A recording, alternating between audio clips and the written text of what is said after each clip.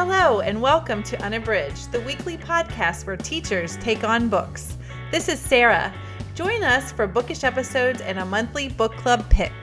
This is Ashley. Find us on Instagram, Facebook, and Twitter at UnabridgedPod, or go to our website, unabridgedpod.com, where the books we read are linked for purchase. This is Jen. Check out our Teachers Pay Teachers store, our Patreon page, and our newsletter.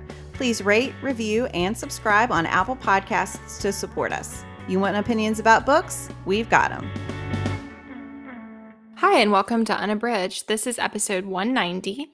Today, we are discussing the Riverdale pilot episode. Before we get started today, I wanted to remind you that we have an Unabridged Ambassadors program. This is a great way to get more involved with Unabridged.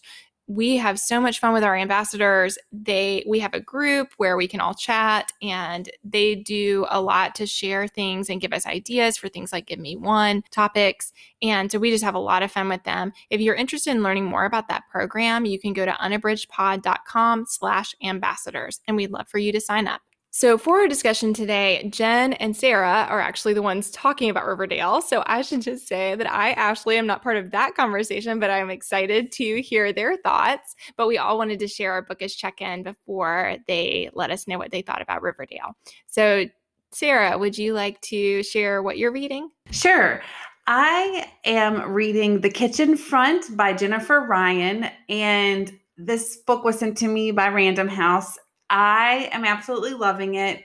It is such a charming book. It is about these four women. They're living in Britain 2 years into World War II, and each of them is experiencing the war in a different way. But what I really love about this book is that I've read a lot of World War II historical fiction, and this book focuses first on women and also on the food rations that occurred during that time, and actually that went long after the war was over. And so this book is about a radio show called The Kitchen Front, hosted by a male commentator, and they decide, shockingly, that they need a woman's voice on this show.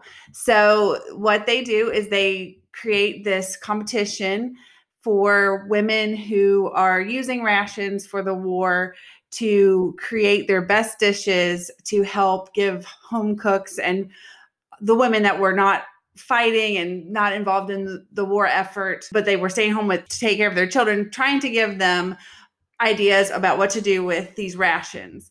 And it is just a lovely story. Like I said, it centers on four women, and it's an alternating perspective. So each chapter switches perspectives. They come from a broad range of backgrounds, and their life circumstances are different. It's just really, really good. And I did a combo of reading the book that Random House sent me, and I also was able to get the audio from my library. And so I switched back and forth, and both experiences were excellent. I will say in the print book, there are recipes that correspond with what's going on in the book throughout, and you miss out on that if you are listening to the audio, but the audio narration is great. So I am really enjoying this. I think it is excellent.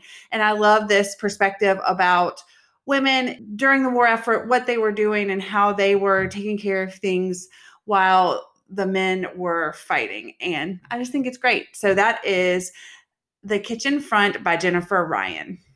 I love that, Sarah. I hadn't heard of that one, but it sounds really interesting. That sounds great. I really loved it. It's nice to get a new perspective. We've talked about before the fatigue of certain eras of history and the way they've been written about so often, but that sounds like a new perspective, which is cool. Well, and I really like the way that it is female centered, and there are men in the periphery that these women have connections to, but what it's really about, I mean, it's basically a story about found family, and you know how I like that anyway. And I just love these strong women that are represented. And even though they are living in a time that's really traditional and patriarchal, they're paving their own way. So I really like it. Nice. It's great.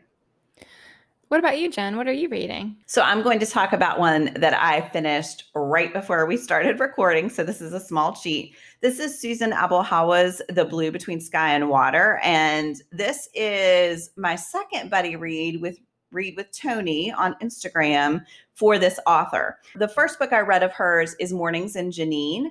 And I also read Against the Loveless World and reviewed that one at unabridgedpod.com.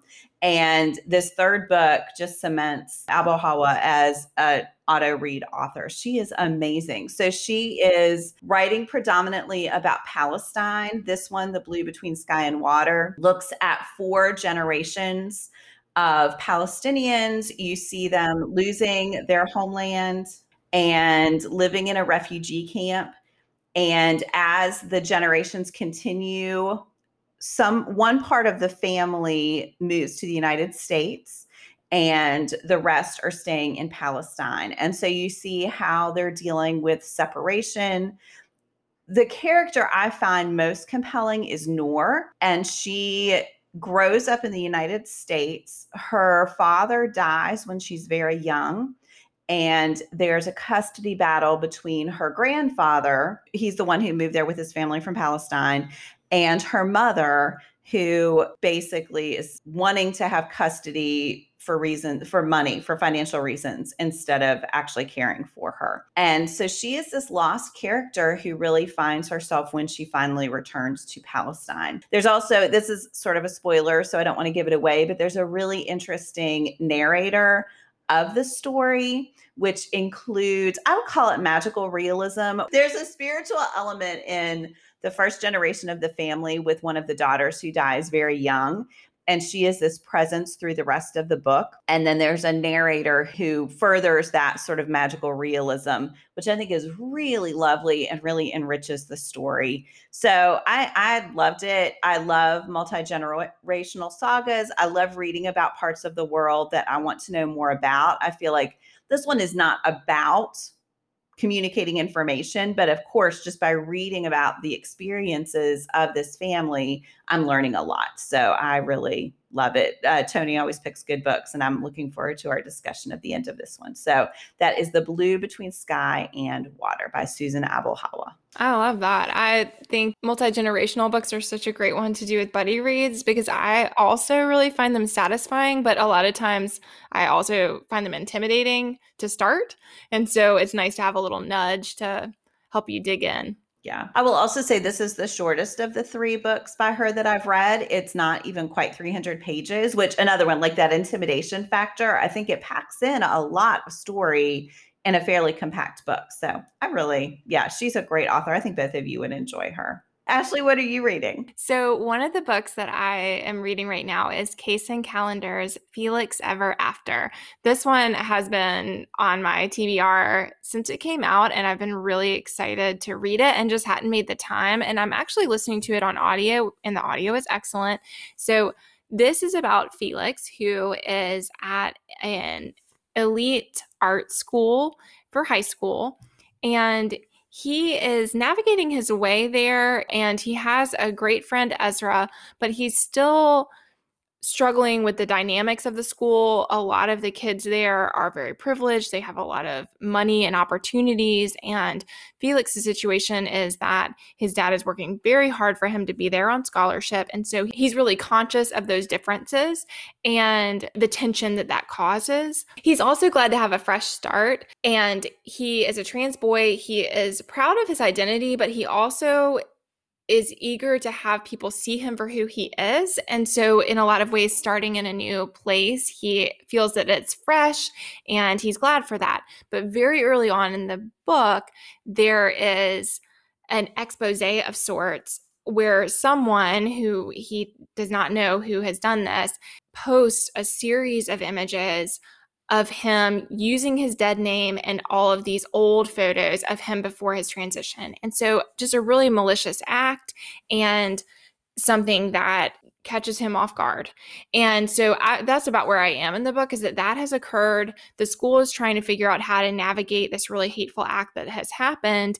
And he is trying to find his way. And prior to that incident, you know that Felix didn't want to keep those photos, but they had been in this sort of private Instagram gallery, and he only kept them because his dad really wanted him to keep them.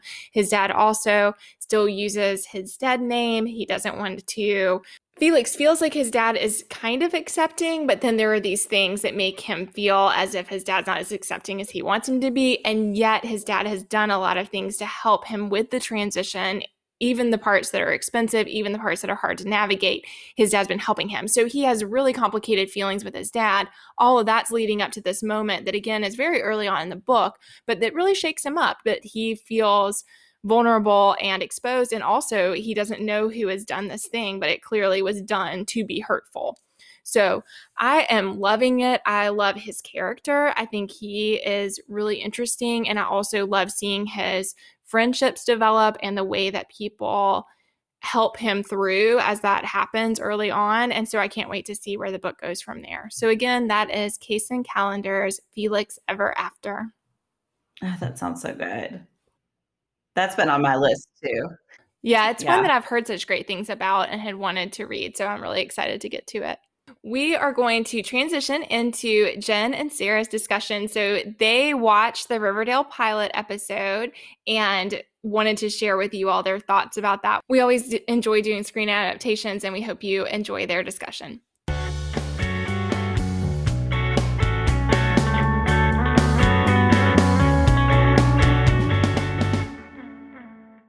Hello, everyone. We are here today with the pilot of Riverdale. Riverdale has been adapted from the popular Archie comic series that has been going on for a long, long time.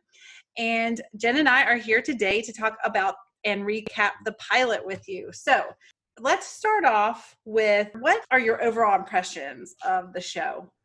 So I think it's a really strong pilot. Okay, so I've watched season 1 and that's it. So this was my second time through the pilot, and it's been a while since I watched it, but I think it's a really strong pilot. I think it plays in really interesting ways with the characters from the original Archie comic series. And I really like, there's this noir feel that it is building with Jughead sort of narrating the whole thing as he's writing this story that I think is really compelling. I think it is packed full of interesting subplots and storylines. And so it felt like it moved really quickly. It did not feel like a normal hour show. So yeah, I think I don't know that I love it. Like, I think we talked about the 100 recently. I think that's a stronger pilot overall for me, but I think this is a really solid pilot.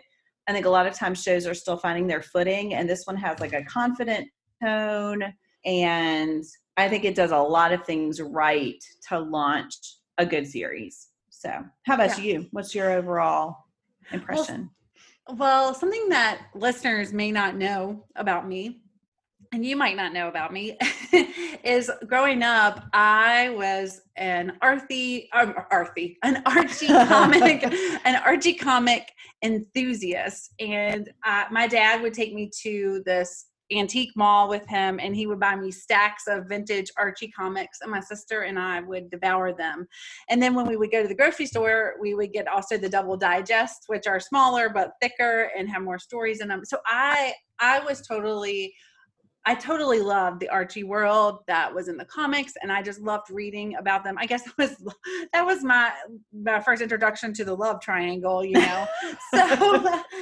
So when I heard that Archie comics were going to be adapted, I was so excited, and I was so excited to watch Riverdale. And when I watched the first episode a couple of years ago, I was like, oh my goodness, this is a totally different thing than the Archie comics that I grew up with. But I really liked the pilot. I thought it did a really good job of introducing all the central characters. And I mean, it was, like you said, chock full of drama. I did enjoy the hat tips to the actual comics. So like Jughead's crown hat, and at one point Veronica calls Archie Archikins, and that might have seemed a little out of left field on the show, but as an Archie fan, I know that that's what Veronica called him in the book. I mean, in the comics a lot. So I just enjoyed those little hat tips to the comics, but they are quite different, and I enjoy both. So I really liked the pilot. I thought it was really compelling and dramatic. So yeah. So I agree. what are the things that are working for you with this pilot? So I think Jughead and the way they're setting him up as sort of this outsider looking into the main action is really compelling. There's a sense that he's going to become more a part of the plot with that interaction between him and Archie toward the end. But I like an unreliable narrator. And so you get that sense that he's someone who's of the story, but trying to sort of stay out of it, sort of shaping it for himself. So I think that character is really good. I really like Veronica. I think the actress who plays her, which I'm going to have to look up, is it Camila Mendez, I think? Is that right? I think so. I think she is really good. I think she is a strong actress, and I think they're doing great things with that. Yeah, Camila Mendez. They're doing great things with that character to show her as someone who in episode 1, you can already see that she's someone who has changed in response to things that have happened to her. So I think those are probably the things I like most. Oh, and I really like that noir feel. I really like that sense that we're back in like this 40s or 50s private investigator or detective. That sort of wry. I would do my impression of those detectives' voices and the things they say, but I would make a fool out of myself. But like the Sam Spade. I wish like you that, would. I'm sure that you do. It would be really bad. I would have to practice. But yeah, I like that sense of things, playing with that noir, those noir tropes that we see pop up throughout the episode. So yeah, how about you? What are some of the things that really work for you? So I think the overall tone of the show really works for me. I mean, even in the pilot, that first scene with Cheryl and Jason kind of setting up the mystery, which was weirdly incestuous. Yes. Had an incestuous It is tone. disturbing. Not that I like that, but that it's disturbing. It was both repulsive and compelling. Here for True Confessions from Sarah Voigt. Sorry. But I mean, I thought that it did a great job of being like, what is happening with these kids? What is the deal? And then like the weird like way they were dressed all in white and in like an old timey boat. It was just really bizarre, but also really like, what is happening here? And I need to know more. So I thought they do a really good job of setting up the mystery. And I also think, kind of going to what you said, I think Cole Sprouse and Camila Mendez, Jughead and Veronica, I think that they are really, they do a really good job with their roles. And they are probably some of the strongest actors in terms of the younger actors on the show, in my opinion. So I think they do a great job of elevating the stories that they're involved in. So I really like that. And I'm trying to think. I mean, I think that those are the things that really work, are just the overall tone. And I like I said, and when I was talking about what I liked overall, I like those hat tips to the comics. I'm always looking for those. Those are fun. They're like little gifts that you can just find. Yeah. Yes. I think when you like pop culture, that is really interesting to watch this show, because there are so many things that kind of harken back to something else in pop culture, which I like. I agree. What are some things that are not working for you? So we talked recently about the 100 for Patreon, the pilot of that show. And one of the things I really liked about that is the fact that I don't think it's your typical CW show that is only aimed at a younger audience. And I think this one bridges that gap too, but there are some scenes. Okay, so there's one scene where Archie is putting on a shirt in front of a window, smack dab in front of the window, holding out his phone. That? I know. Nobody does that. He is like squared off, looking at his phone so you can see his six-pack, which is a great six-pack. But I'm like, unless he's like screaming at Betty, hey, look at my body, nobody does that. And so I was like, okay, so this is just pandering to this young audience. And then, so I talked about Veronica's character as being a thing that works. When Archie and Veronica are in the closet at Cheryl's party after the dance, I believe that Archie might have made out with Veronica, because you can tell from the moment she walks into the chocolate shop that he is really attracted to her. I do not believe, based on the character that they've developed for Veronica, that she would have done that to Betty. Like, I don't think she would be that swept away by Archie's beautiful face and body, and that he's just so charismatic that she can't help herself. And so I felt like that was a moment where they betrayed this character that they'd been building so well to have a moment that would appeal to an audience who needs somebody to make out in the first episode, other than Archie and his teacher. So there were a couple of those moments that I was like, you don't have to lean so hard into your teen audience. It's okay. Like, I think the story itself is strong enough that I think it could have done it without that. So yes. I don't know. How about you? What didn't work for you? I agree with those assessments. I also thought that the illicit affair between Mrs. Grundy and Archie seemed both far-fetched and just really unnecessary. Yeah, and also like not very secretive. I mean, it's like they're trying to be secretive, but they're not being secretive. And then they're really bad at keeping a secret. They're really bad at keeping, yeah.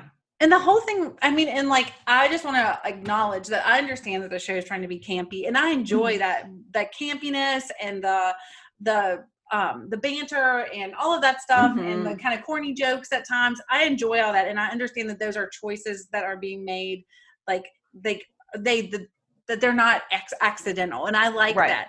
But the scene of her like rolling up to the work site with the heart sunglasses on in the broad daylight and like picking up this kid, I'm like, this is so. I mean, if there was going to be some illicit affair, this is not the way that most people. I mean, it's just so not secretive. Yeah. And then their yearning looks across the gym, and that last forever. I know. And are not secretive at all. Like, if anyone were paying any bit of attention, they would be like, why are they staring at each other? It's weird. I mean, and it just feels like that storyline is there to amp up the drama when it doesn't need to. And like also to create a plot device where Archie had heard the gunshots and was at the lake. But I mean, there could have been a total other host of things that could have been, except him like getting busy with his teacher. I just did not like that at all. So I agree. That was something that didn't work for me. And the weird relationship between Jason and Cheryl. I think Cheryl is a super compelling character. And I think that the actress, is it Madeline Petsch, something like that. I'm not sure how to say it. Petsch. Yes. So I think she does a great job with Cheryl. And I mean, especially her scenes with Veronica, I think that they do great verbal sparring. I think that they do a great job. But that I am a little bit put off by her relationship with her brother. And also the weird way that she both, I like this part, but it's weird how she both acts like she is in this grief, but also uses his death to her advantage to be like the queen of the weird. So the banners at the dance. All of that is, it's all of it's far-fetched, but I mean, I think she's great, but also I would say, so if we're talking about what doesn't work, I just am uncomfortable by the way that they set up that weird relationship between her and her brother. I agree. Because she also calls him her soulmate in front of the whole school, which is really bizarre to me. It's very strange. And he looks really weird. Yeah. Like a vampire. Yeah. I don't understand. Yeah. So those, but I mean, overall, I have to say that that the show works for me. Yes. Like, I think it does a great job of, I mean, I just think it's a really smart adaptation. I mean, I think that I think that it was smart to go in the way of making it totally different from the source material, but still paying homage to those things from the source material that are iconic for people who love the Archie series. Yeah, I think that, so I think it does a really good job. So that being said, what is your favorite scene or scenes or something that just kind of really sticks out to you from the show?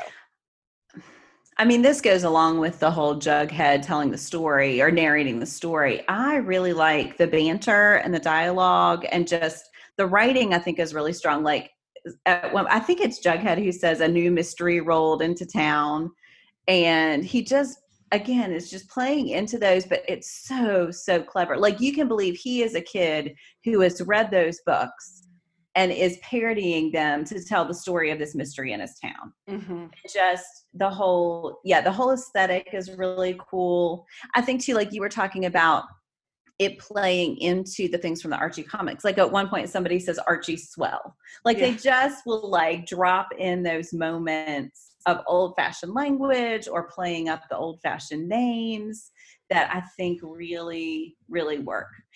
And I really like too the relationship between Betty and Veronica. Mm-hmm. I like that they chose not to make them enemies, but to play against the idea that the two pretty girls who are opposites have to be enemies. Right. Now, I don't know what happens in season 2. Maybe they become enemies then. But in the parts that I've watched, I really like that. Yeah. So, same. Anyway, how about you? What are some of your favorite things, scenes, whatever? So we talked about the banter a little bit, and I like some of those moments of corny jokes and banter, Mm-hmm. like Josie from Josie and the Pussycat Dolls calls Archie Justin Ginger Lake.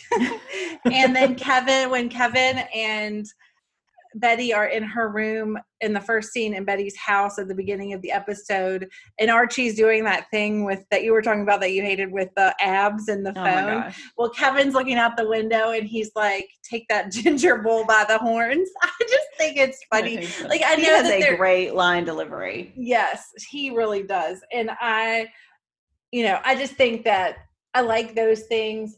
I like the scene between Veronica and Cheryl at the cheerleading competition or tryouts. I thought that was really a great moment between those actresses. I thought it was well acted. I thought that the delivery of the lines was so good, and I was totally in that. And I think Lily Reinhart, the actress who plays Betty, she does such a good job of being like the other girl. You know what I mean? Mm-hmm. Like Veronica is taking up for her and she's just kind of standing there, but she just does a good job of being the, like, I don't know the word to describe her, but just the kind of the girl like that stands to the side and lets the other person, she does a good job with that. Yeah. And I think that whole scene with all three of those girls is really, really good. So I really like that scene. I agree. And I also like what you said, the ambiguity of the time period. Mm-hmm. I like that there are old cars and they say old timey things, but then they also have cell phones and they talk about millennials and all of this. So that it's just, I like that choice to just be ambiguous about it. Mm-hmm. There's some great things too, like when I think it's at the end when Archie comes into the chocolate shop and is looking for Betty, and he asks the owner if he's seen her, and he says, no, just only people here are these Nighthawks or whatever. And so there are just these great allusions to, like, that's to a painting. And I think it's smart to have that in there. So if you notice it, great. It gives you that little zing of recognition and kind of deepens the tone it's building. But if you don't notice it, it's totally fine. Like, you don't need that to make sense of the plot. It's just there as this little bonus for someone who might see it. Yes. And I like that with Betty, they called her Betty Draper from Mad Men. And I mean, you don't have to know that, but it isn't just nice to find those Easter eggs that allude to pop culture, especially when you like pop culture like we do. So it's fun to look for those. And I actually have something when we do the Bet You Didn't Know that will allude to pop culture too. Okay. One thing that we didn't talk a ton about was the fact that the stars from the 80s, from when we were watching television, several teen stars show up as parents, which makes me feel old, but also I'm like, there they are. I was going to say, that's really fun just to see those familiar faces. Yeah, like you said, it does make me feel a little old that I am old enough now to have children this age, which I know in my head, but I don't always feel that way. But yeah, just to see them and the acting there, I think they do a nice job anchoring the show because they are all really solid actors who play their parts well and do a good job sort of sketching out these characters very, very quickly. So like you have a sense of who they are and what roles they're playing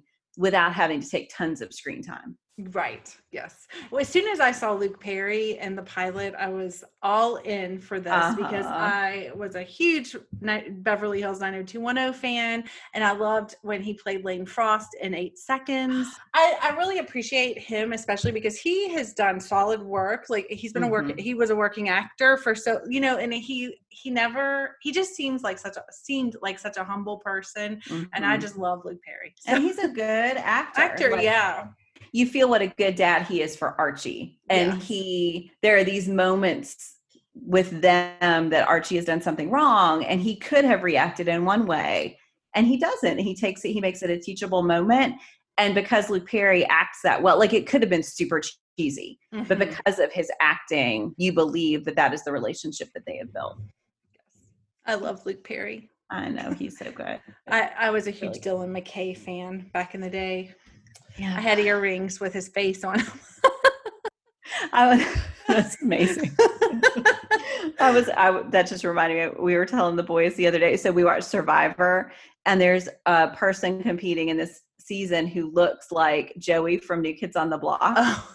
So we were trying to educate my boys about New Kids on the Block and pulled up the old music video. Anyway, sorry. That was a digression. But yeah, I mean, I think any of those moments, it's just so funny how quickly it all comes back. Like I had the song, I knew every word of the song. I know. And I think like even the chocolate shop gave me Peach Pit vibes from 90210. And I have to feel that was intentional on some level. Like they know the older audience that they are reaching for, and they're really smart in bridging the gap between that teen audience and that adult audience. Yes, I think so too. I mean, I think overall it's a great adaptation, and I think does a really good job, like you said, of catering to a pretty broad audience. Yeah. So I agree. Is there anything else that you want to talk about before we get to the Bet You Didn't Know? Nope, I'm ready to learn. Okay. All right. Are you ready? I am ready. So Cole Sprouse, who played Jughead, originally read for Archie. They wanted him for Archie, but he read Jughead's part and wanted Jughead. So, which I think, yeah, I can see why. Yeah, I think that fits his just like what he puts out to the public in terms of who he is as a person, like Cole Sprouse does, like with interviews and his social media accounts. I think that Jughead makes sense. When I think Jughead is not in the first episode very much, but I think this might be a kind of a slam, but I think he's a more interesting character than the Archie character. Yeah. For me, and maybe that's just the thing I prefer, but I can see why that would be a better part. And I also think that there are some issues with the acting in the Archie role. So I think KJ Apa, the actor who plays Archie, he's fine, but I think that some of the other actors that act with him are stronger, so it makes the character seem less compelling, if that makes sense. I think that's a valid point. Mm-hmm. So for KJ Apa, he isn't a natural redhead. They have to bleach his hair and then dye it red, and also his eyebrows, which his hair doesn't seem like a natural red color in the show. I was going to say that is not altogether shocking to me. Yes. Yeah. So this is the one I think you're really going to like, Jen. So every episode of Riverdale is based on a movie, and it's not just the title of the episode, but also a nod or hint to what the episode is about. So one of the articles I read said that if you are trying to get spoilers and you read ahead to what the episode titles are, it might give you an idea about what the episode will be. So that's another Easter egg. Oh my gosh. And the movies that they are alluding to are great movies. That's really cool. So the first one is The River's Edge.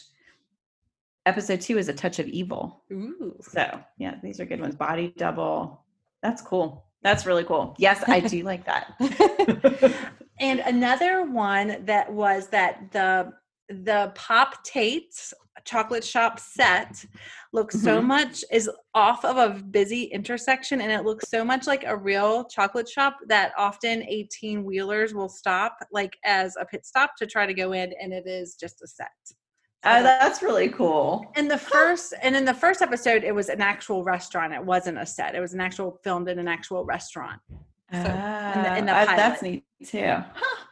And then the last one is about the actor who plays Reggie. The actor who plays Reggie now is Charles Melton, who was the lead character in the book adaptation of The Sun Is Also a Star. He started in episode 2. The actor who played Reggie in season 1 is Ross Butler, who also played Zach on 13 Reasons Why in that adaptation. Oh, right. Yeah. So did he leave Riverdale for 13 Reasons Why? That was not, they said that he left for other commitments. So it wasn't clear if that's what it was, but and then that they brought Charles Melton in season 2. And I have one more. Each of the girls, Cheryl, Veronica, and Betty, they each have a signature lipstick that they wear, and it is tied to their character. So Veronica's is dark, Betty's is like a pinkish, light, glossy color, and then Cheryl's is red. So yes, it is. Oh, that's fun. Yeah, that's really cool. Yeah, so those are my betcha didn't knows for the Riverdale crew. Yay. Great research, friend. That's good. So that is going to conclude our discussion of the pilot of Riverdale. We are really enjoying bringing this television content to you. I know I am. And Jen and I both love TV. Yes. So it's been fun to revisit this pilot. Yeah. Yes. So if you want more, or if you have suggestions of adaptations that we can recap, just let us know. Thanks for listening.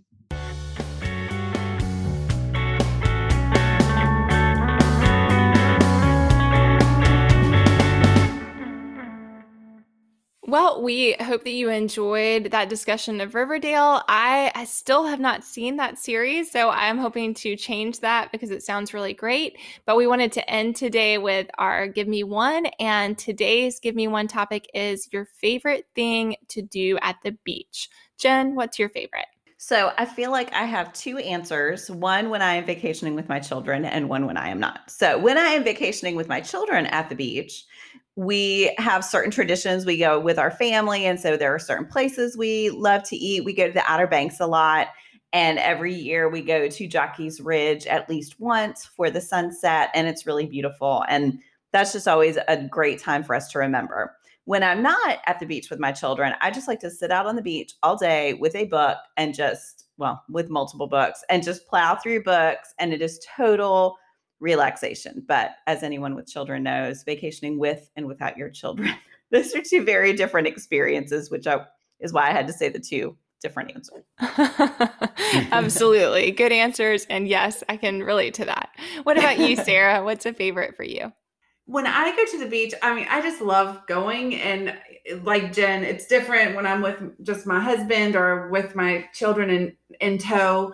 But one thing I love to do is I like to get up early and walk on the beach before everyone else is up. I like that quiet time. And I do that even during summer vacation. I like to get up early and walk by myself when nobody's asking me to do anything. So I enjoy carrying that on to the beach, and the ocean being there and getting the breeze and the beautiful scenery is a huge bonus. So that's what that's one of the things I like to do. But I also like to be with my family. How about you, Ashley? What do you like? So we have lots of opportunity to be at the beach this summer, and that's been really nice, but it's also reminded me of the things I do and don't like about it. And one of the things that I really love is looking for shells. And I do find that is something that is fun with my children as well. So I love to walk on the beach, and I could do that or run. I prefer to run with my tennis shoes on, but I like both of those experiences. But I find that if I'm just walking, then I want to go a long way and my kids get really tired, but they enjoy walking to look for shells, and we'll do that and have a lot of fun doing that. So that's been really great. And then another thing I really am enjoying being on the beach more often is that my kids love playing in the sand, and they will just do that so happily for so long. And so that brings me a lot of joy too. The sand and being all up in it is not my most favorite part of the beach. I am more and more aware of that each year that passes, but it's great because they're so happy doing that, and it's really fun to see. Yeah, that's something I miss from when my boys were little. They'll play in the sand for a little while now, but they quickly get bored. And we almost always have a house with a pool. And a lot of times they're just dying to get back to the pool. And yeah, anyway, it's a thing we're working through.